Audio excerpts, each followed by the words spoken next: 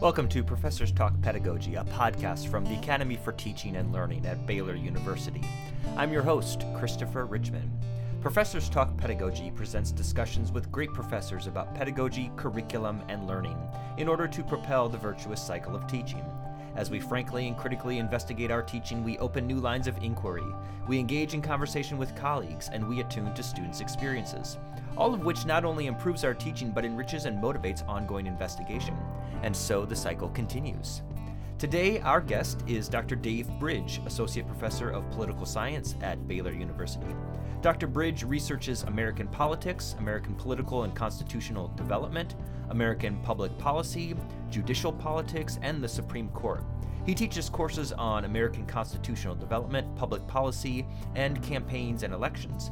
In the 2022-23 academic year, Dave was named an Outstanding Faculty Awardee in Teaching, and in 2022, he also received a Core Curriculum Virtues Recognition Award for his efforts to facilitate the development of the virtue of respect in his undergraduate courses. We are delighted to have Dr. Bridge, along with a special student guest, Noah Falk, on the show to discuss using games and simulations in teaching, developing virtues in our students, and much more.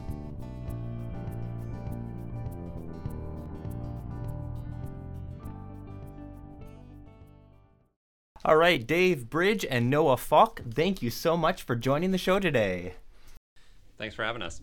All right, well, I originally reached out to you, Dave, to have this conversation, and you had the fantastic idea to bring a student into the conversation as well, and I'm kind of ashamed to admit that I've never had this idea myself, so thank you so much for bringing a little kind of different life into this kind of conversation here where we talk not just with professors but with students as well, so I really appreciate that perspective.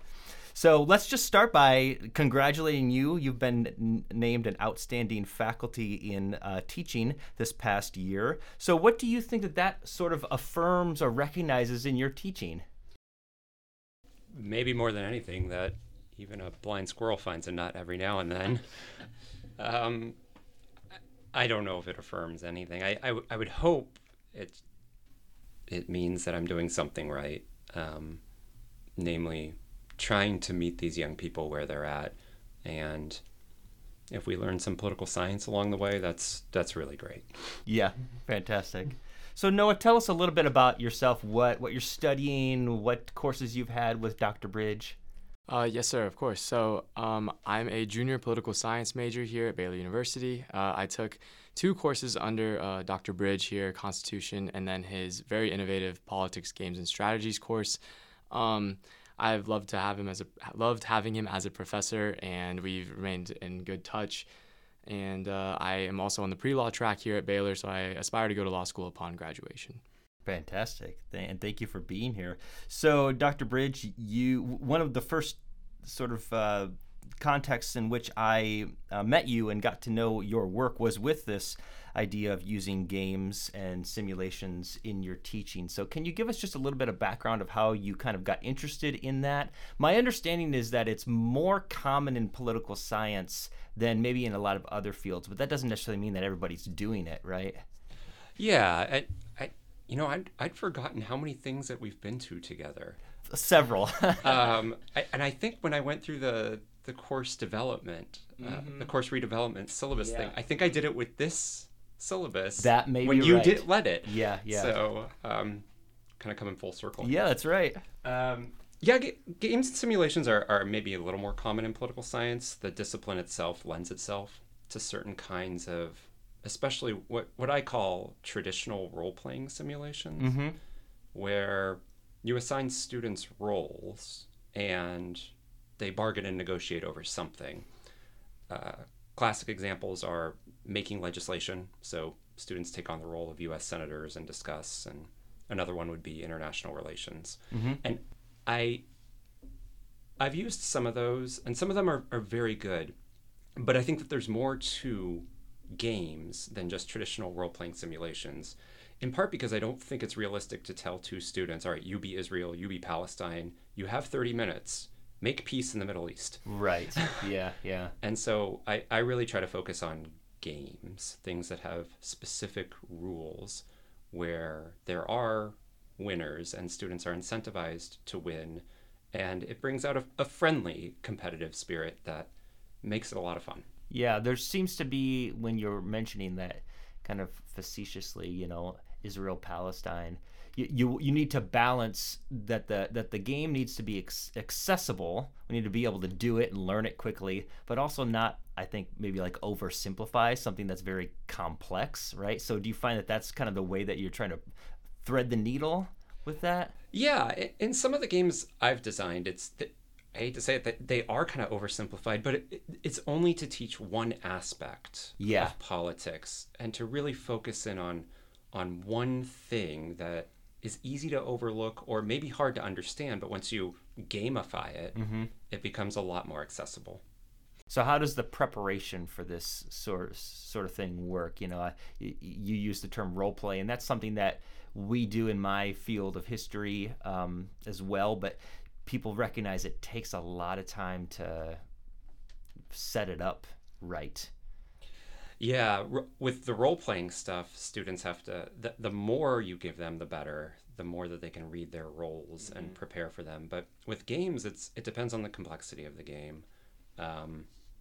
I've used, for example, off-the-shelf board games. So I've used the game Battleship, and there's not much prep for that game. Yeah. Students know what they're doing, and I have them play it just for 10 minutes as a regular game. And then I kind of tinker with the rules a little bit to teach about something. And tinkering with the rules, it takes a couple minutes of an adjustment period, but they always get it. Yeah. They, in part because I think they'd rather be playing a game than listening to me lecture. Does that track, Noah? Is that something right? Yeah, a little bit. I won't lie. I really do agree with Dr. Bridges' method of teaching through engaging us with things such as games in the classroom. I believe it made things, like you said, a friendly, competitive nature, and I just really enjoyed being in that environment. I constantly would be checking the clock, not to see when the class was over, but hoping that we could have more time to play again because I wanted to beat some of my friends in the class so badly. Yeah. And I did like when we would mess with the rules and kind of like switch things up. If anything, I know to further a point or to teach a point, but also it made things that much more like interesting and kept things fresh and much more worthwhile. Yeah, that's great. So as you know, Dave, at the ATL, we start a lot of our discussions with faculty with learning objectives. What are you trying to accomplish here? Let's start there, sort of start at the end where you want your students to land. But I always tell folks too that that's kind of like the platonic version of course design, and we recognize that it's very messy and very iterative in practice. So do you find when you're either forming or reforming these kinds of learning experiences that you're starting with the learning objectives, or do you kind of find the learning objectives on the way? I'm so glad you asked this question. You don't remember this, but at the syllabus redesign, you really pushed me on this. And I said, well, that's not how real teachers teach. And you said, and you were very reasonable. You said, well, why don't you just try it? Yeah. See how it goes. And so I was kind of pouting, and I said, fine. You're going to be wrong. And it works. And in this class, more than any other, I type up a lesson plan for this class. In other classes, it's mainly PowerPoints, and that's my lesson plan. Mm-hmm. But at the top of the lesson plan, right at the top, is the objectives. And I always try to keep 3 things in mind. What's the concept I want them to learn? How do I want them to apply it or think critically about it? And how can what we're doing today build community between the students? And so all of those are driving not just the way I think about the syllabus, but the way I think about every minute in class, really. I think most instructors would be nodding along, as you say, the concept and the application, but you might be losing some on the community aspect. You're not losing me on it, but can you sort of give some defense on that one? I'm going to pass it off to Noah here. Please, that's great. I think from the first day of class my freshman year when I walked in, Dr. Bridge always put students first, and he told us that he was helping us in our transition, not just from high school to college, but just in general to opening up our minds into new methods of learning, new practices and studying, and all these type of things. But his point on community really just strikes with me, or resonates with me, I would say, because everyone in that class became such a dear and personal friend to me. I think it was such a tight-knit group.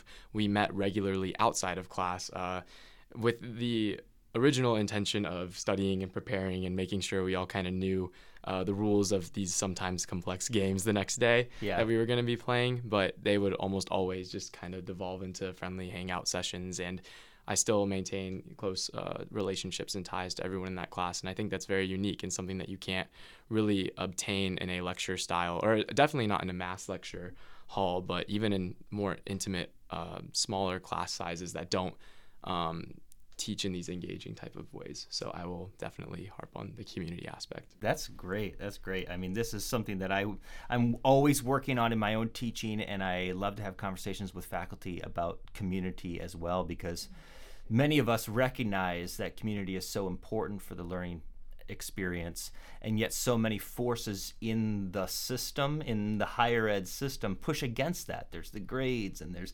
and all of these things kind of really emphasize the individual, and so it can be hard to find ways to lift up that community. And so I've been trying to lean harder into the belief that people will be accountable when they have individuals, peers to be accountable to. So I'm not just doing this, so I can get a grade. That can be very motivating, and we can't ignore that reality, but there's a more wholesome kind of accountability, more organic, authentic kind of ability when you look across the table at a classmate and go, oh, I was supposed to prepare this thing for our, whatever, a role play or whatever today, and I let you down and I don't feel good about it, right? So is that part of this mix here too? I would say so. I would definitely like to reemphasize the friendly, competitive nature, and I think that that's something that really brought the class together a lot and made it feel less like we were in competition with one another, but more so trying to working together and ultimately trying to reach the point and understand what Dr. Bridge was trying to teach us with each class. And that came through the fun of a friendly competition, but it didn't feel like we were working or trying to outwork each other necessarily, if that made sense.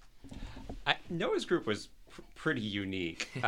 They were a little more competitive than most, and I think they held each other accountable insofar as if you reduced the likelihood that your teammate was going to win, they were going to be upset with you. Yeah. And it was so interesting the way the different personalities and leadership styles really that emerged. There was one student who would hold you accountable by he wouldn't mock you, but he would make you laugh that you didn't really prep for your game. There was another student who was just deathly competitive. Yeah. And she just really wanted to win. And another student who just really wanted to do her best. And she felt like if you didn't do your best, she was going to let you know. And there were all these chiding of peers. It was actually done with love. Yeah. And they could only do it, I think, because they felt so comfortable with each other. Yeah. I've been doing group daily quizzes in my course. How's that going? Very well. Yeah. Very well. And so I checked in with the students a couple of weeks ago and just said, just give me some feedback. We're about 4 or 5 weeks into the semester, and I learned what some of the students are doing to hold each other accountable. One student apparently is texting all the members in her small group the morning of class. Don't forget to read. Here's the readings and it's okay, well, that's one less thing I have to do as an instructor, right? I'm not going to take that role of reminding you what's already on the syllabus. But if out of concern for your fellow classmates and your group grade, one of your group members steps up and takes that role, by all means, right? That's community. That's authentic. One of the things that really emerged in Noah's group that it wasn't a learning objective of mine was just the leadership that they showed towards each other. I was stunned by it, really. Noah's group probably had the best leaders I've ever had. Well, if I could speak on that at all, I will say there were definitely some people who liked to take charge of any sort of group activity that we were doing or any team-based thing that I guess when someone took over, it really just it wasn't in a commanding or degrading way, like I know more than you, I studied more than you, I prepared more than you. It was, I want to help you out, and I want to lead this because I think I understand this concept, and I think that we working together this way will function the best. And that was something that I thought was really cool, and kind of goes to the whole friendliness and aspect of it all. So back to specifically like games and simulations, are there broader principles about teaching and learning that you think are infused in this, or that maybe you've learned kind of retroactively by doing this that have affected other ways of your teaching? It really brings me back to the point that we have to meet the students where they're at and making the material accessible to them. And we can do that many different ways, and it doesn't have to be through games. It could be through any teaching style, lecture, discussion, facilitation. But this is just one tool we have in our tool belt, and it really reinforces that they get excited about this tool. And even if I'm not using a game, I have to do something to get them into the material, because if they don't want to be there, they're not going to listen. Yeah, that's right. Yep, got to hook them somehow. That's right. Well, let's pivot a little bit to talk about, and I don't know if you have experience with this as well, but Dr. Bridge was recognized a couple of years ago with an award for focusing on and instilling virtues in students. And if I remember correctly, yours was the virtue of respect that you focused on. And you know, at Baylor, these are things that we talk about and think about, especially with the courses that are in the Common Core, the courses that most of our students take. You know, what are the deeper kind of character focused sorts of things that we're trying to accomplish with our curriculum, knowing that students are not going to remember every detail and fact of our course that is a common course that's not part of their major, and so on and so forth. So either one, do you want to give us some perspective on that? The respect one really comes into play with the Constitution class.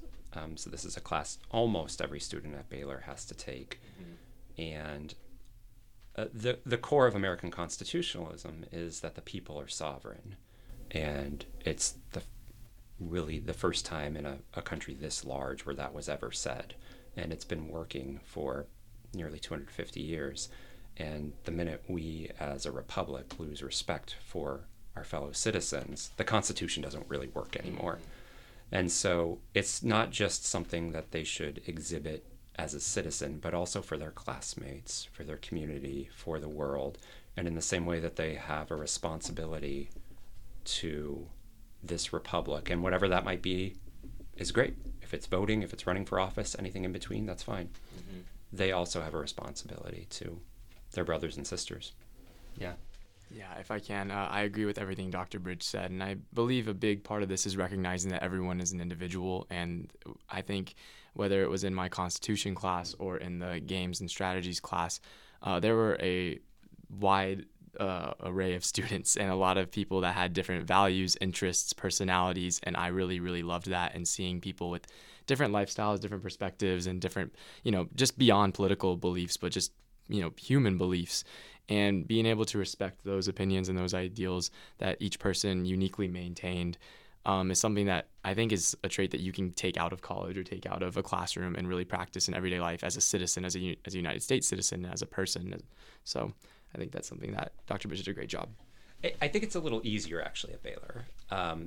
For what it's worth, when I walk into class, I'm dealing with the most respectful students I've ever had at any institution. This is kind of a shout out to our students here at Baylor. I think they really do want to listen to people who disagree with them. They want to hear those ideas. I'm amazed every time they say, well, I disagree, but I want to hear more. That's great. Yeah.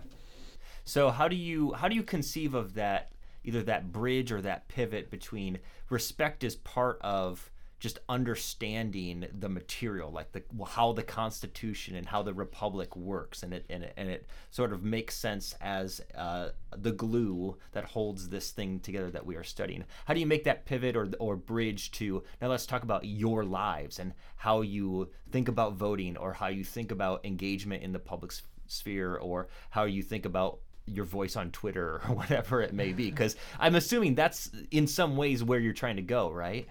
Yeah, So Noah was in a new student experience class where they're transitioning to college, and I used a book. It was iGen by Jen Twinge. Yeah. And actually, Dr. Lynn Wisely held a kind of a study on it among professors, and I thought it was just a really enlightening book. And it's short, it's very accessible. I had students read it, and it talks about their generation and some of the trends and the traits, and we would just talk through about a chapter a week. And it was hard, in many ways the hardest part of the semester, but hopefully it landed well. For those who haven't read the book, I'll put a link in our show notes for it, but do you want to say like one or two things that are, like, come to mind for you about what that book I think we should quiz my former student. The bottom line is that young people today have spent so much time on their smartphones that it affects almost every aspect of their lives. There's a direct causal link between rising levels of depression, anxiety, loneliness because of social media use. And being able to talk to young people about that, I was amazed by the level of vulnerability that they were willing to show to each other and to me. Yeah, that's great. If I can add up to that, I really like how you used vulnerability to describe it, because I think sensitivity was a big concept that we had to kind of dive into, with how almost desensitized it is to just have most of our communications nowadays through cell phones or social media or over the phone behind a screen. I know that was a big theme behind the book. And then when you're forced to have not forced to, but I guess in a classroom setting, having interpersonal communications, or in a discussion-based class, or as many political science classes are, you really realize that it's hard to have some of those communication skills, or it can be hard to talk about things in person, face to face with someone, look someone in the eye and get deep, or, talk about something that's very personable to you. And I really appreciated how we would devote a few minutes of each class, just like, hey, so what did we learn, or what did this make you reflect on or think about in your personal life? And it really did make me value how much, or really evaluate how much I use my phone, use technology, rely on that as my primary form of communication nowadays. Yeah. So what's then the transition to thinking about respect? I believe that kind of comes out in just recognizing that when you're not hiding behind a screen, or you're not hiding behind an anonymous account somewhere, or you're not somewhere far away and you're the safety of your own home or room, that there is someone else. There's another living, breathing person that could hear some of the things that you say, or see the way that you talk, or the way that you treat them, or the way that you're very brash about your beliefs. And it hurts, like words hurt, or that they reach people. People hear it, and what you say, what you do, what you believe, they all mean something.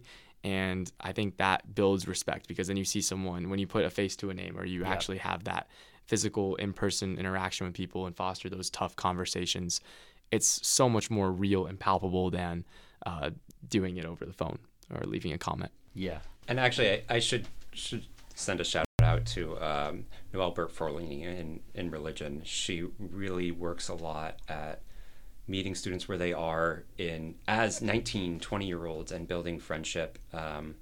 And she and Darren Davis put together a few events that I was able to go to, and it really made me think about how I could do things to do better on that dimension. Yeah, yeah. So what specific activities or learning experiences did you require or give your students an option to do that were really focused on this issue of respect? You know what? It was as simple as a short Canvas response. Read a chapter, which was about 15, 20 pages a week, and just give me 150 words on what you think. And the problem wasn't getting them to get to 100 words. The problem was getting them to shut up. They really had a lot to say. And some of them felt a little safer actually saying it in the privacy of an online learning management system. And we would bring it to class, and I would never call somebody out and say, well, you said this. Yeah. If it was relatively benign, that was fine. But if it was very personal, I wouldn't do that. Yeah. And then some just felt even more comfortable talking about it with their peers in class. Yeah, if I can, I think it added comfort knowing that other people might have said the same thing that you said, or similar things, because I think we all share some common fears and personal kind of beliefs about certain subjects that might make us a little bit itchy, or and so bringing those to class and hearing Dr. Bridge kind of be like, well, I heard this, and around the responses, I think a lot of people said something along these lines. You'd realize kind of everyone would let out that sigh of relief, like, oh, it's not just me that's dealing with these issues, or it's not just me that put that in the Canvas responses. So that fostered conversation very healthily. I don't think it's just me. I think a lot of thoughtful teachers are haunted by this concern, whether or not what we're teaching or how trying to help students learn will transfer to other experiences in life and in other courses. Because even though as professors we have our subject expertise, especially in courses that are like common general education courses, we're also focusing on a lot of things that we hope translate and are reinforced in other courses as well. So from your experience, Noah, was there any way that you kind of took that focus on respect and saw it being played out, or that you could apply in other courses? Absolutely. I think when you look at courses as a whole, of course, there's individual differences between like the political science department and maybe some more like STEM department classes. And but almost every course that I've taken here since coming to college has involved some sort of group project, group effort, some sort of collaboration with other students. And I think that utilizing some of those skills that maybe were honed in upon in these kind of classes, and being able to have conversations that I may not have been able to have before, grow closer in relation to fellow students, and just be more willing to participate in class discussion, or just kind of take charge of some assignments or some group things, while also doing that not again from a degrading I'm above you standpoint, but from uplifting others and encouraging others. Those are things that I took away from the class that I was able to apply in any sort of class setting. Yeah. So, yeah, Dave. I always tried in the games class to say, okay, what's the real world applicability to this politics concept? So I don't know if you remember any of them, but one of them, we did some games and simulations on building coalitions under different governmental rules, and I would say, well, what's the real world applicability to this? And we started talking about building a coalition to pick the right dessert at a restaurant that people are going to share. Oh, that's wonderful. It was really no great. Easy task. It really, I know, you think forming a government is hard. That's right. Brilliant. So are there other virtues that you've thought about, Dave, that would work in the courses that you teach, or that maybe you have found yourself kind of already doing and now maybe getting a name for it? I don't know if I'm getting a name for it or just stealing from my colleagues. Yeah. Dr. Rebecca Flavin and I talk a lot about civic responsibility and empathy. And it's no wonder she's now administering the engaged learning here at Baylor. But getting students, they don't have to be excited about being engaged, but if they're at least a little more likely to do something for their community, their state, their country. An assignment I stole from her, actually, or that she lent me. It was kind of a 2-step assignment, and the first step was having students look up how to register to vote in their home state. And so that's easy. That took a couple minutes. They were allowed to copy paste it from a website. And then the next week, they had to find somebody and register them to vote. And I like to think that there are more voters now on campus. Yeah. Actually getting out and doing that. And I recall, correct me if I'm wrong, but when you presented at a Seminar for Excellence in Teaching on this, that you had students engage in some kind of find somebody that's on the different side of a political spectrum as you. Can you speak a little bit about how that works too? Because that requires them to be doing that outside of class, right? Yeah, so the basis of it, and maybe Noah can speak more to it, is they, like you said, find somebody who they disagree with and talk with them about politics for a short while. I know one time during our Constitution class, I believe you asked me and a fellow student who may not have seen eye to eye on certain political issues to go and sit in on another political science lecture, and just doing it together. And again, going back to that whole respect thing, just being able to be friends and be cool and just be able to have that kind of engagement in that talk was really, really cool. And just all that exposure to the other side is, again, a very big, awesome Baylor thing that I see a lot of, is that being more opening to other perspectives and other viewpoints and not being intimidated by it or being so hard stuck in your own beliefs or your own systems that you're afraid to meet with other people, engage with other people, listen to other people. That's a big thing. So I would really like that. So for those who may be listening to this at a time removed from this, we are moving into election season, I guess is the way people say it. I'm not a pundit, but it's a lot of gloom, and it's a lot of hand wringing, and it's a lot of hair pulling. And we went through this 2 years ago. We went through it 4 years ago. I guess my question is for either of you, because we're focused here on the virtues that are part of our political system, or at least when our political system is working well. Are you hopeful? You want to go first, Noah? I am hopeful. I know this might be the youthful optimism that maybe we will ride that wave. We need it. That I think can characterize a lot of people my age, but maybe it's because of my exposure to just the subject as a whole or my fascination with it. But I definitely see more young people or people my age than ever getting invested kind of in the political sphere. And even if they're at a very surface level engagement with anything, or they just kind of pick up buzzwords here or there, or start to follow certain celebrities that follow certain politicians or beliefs, I think just the increased amount of general knowledge surrounding not just our systems that we have in place, but the actors at play, and kind of familiarizing ourselves, building up those beliefs, getting more involved in the political system is something that I like to see, and I didn't expect to see as I grew up. I thought that was just kind of more of we're political science kids. We kind of stay in our own world. And for the most part, that can be said. But I would say it's surprising how many more people I'm seeing get more involved, get more engaged, get more passionate about a certain subject or actor that they want to support. I'd love to turn it around on you. Are you hopeful?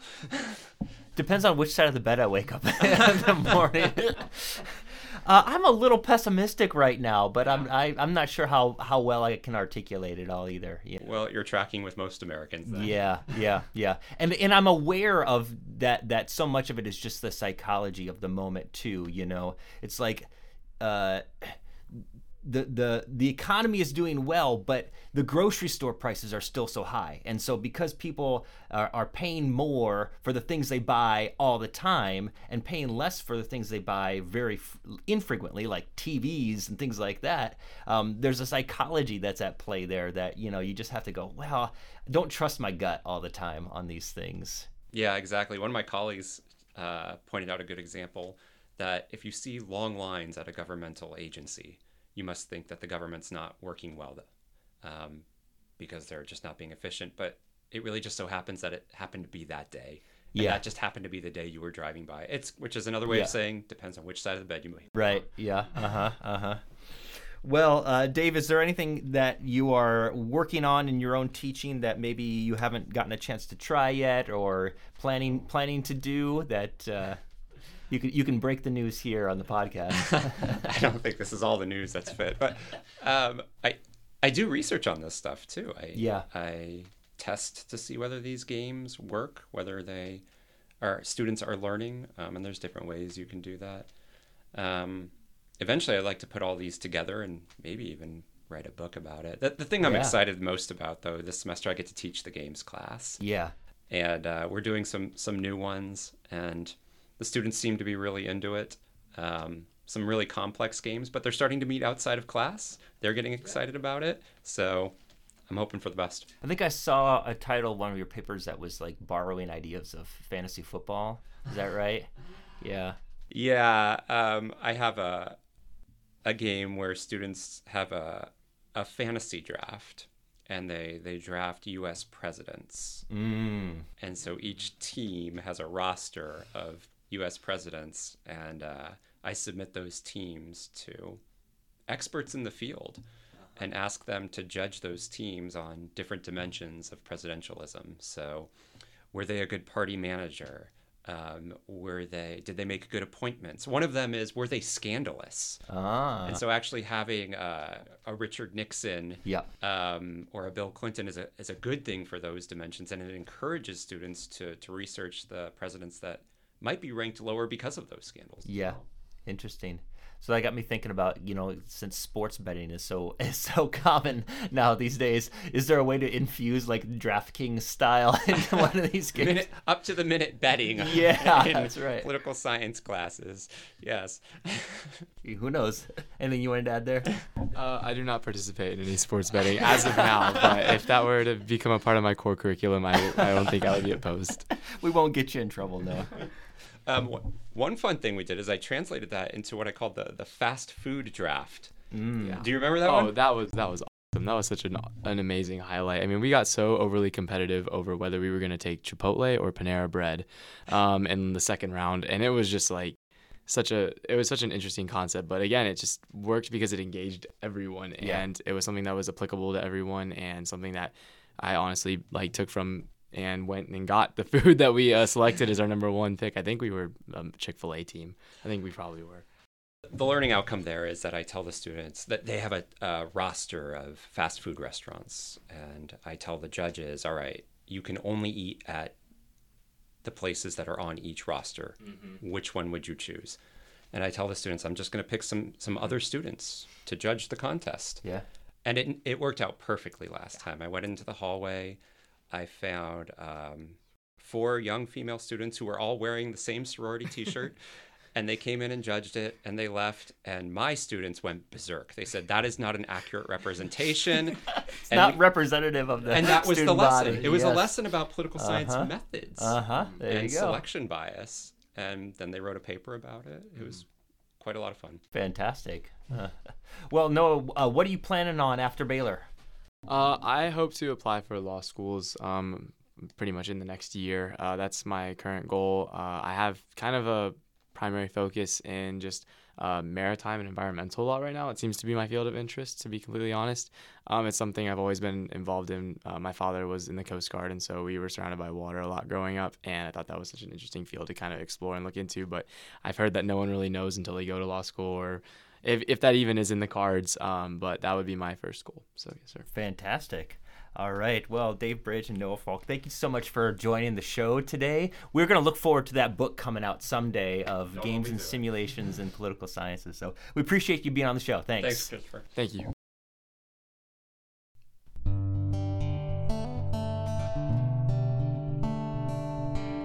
Our thanks again to Dr. Dave Bridge and Noah Falk for joining the show today. As I mentioned, in our show notes, you'll find a link to Jean Tweng's book, iGen.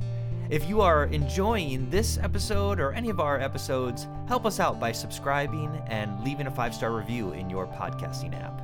That's our show. Join us next time for Professors Talk Pedagogy.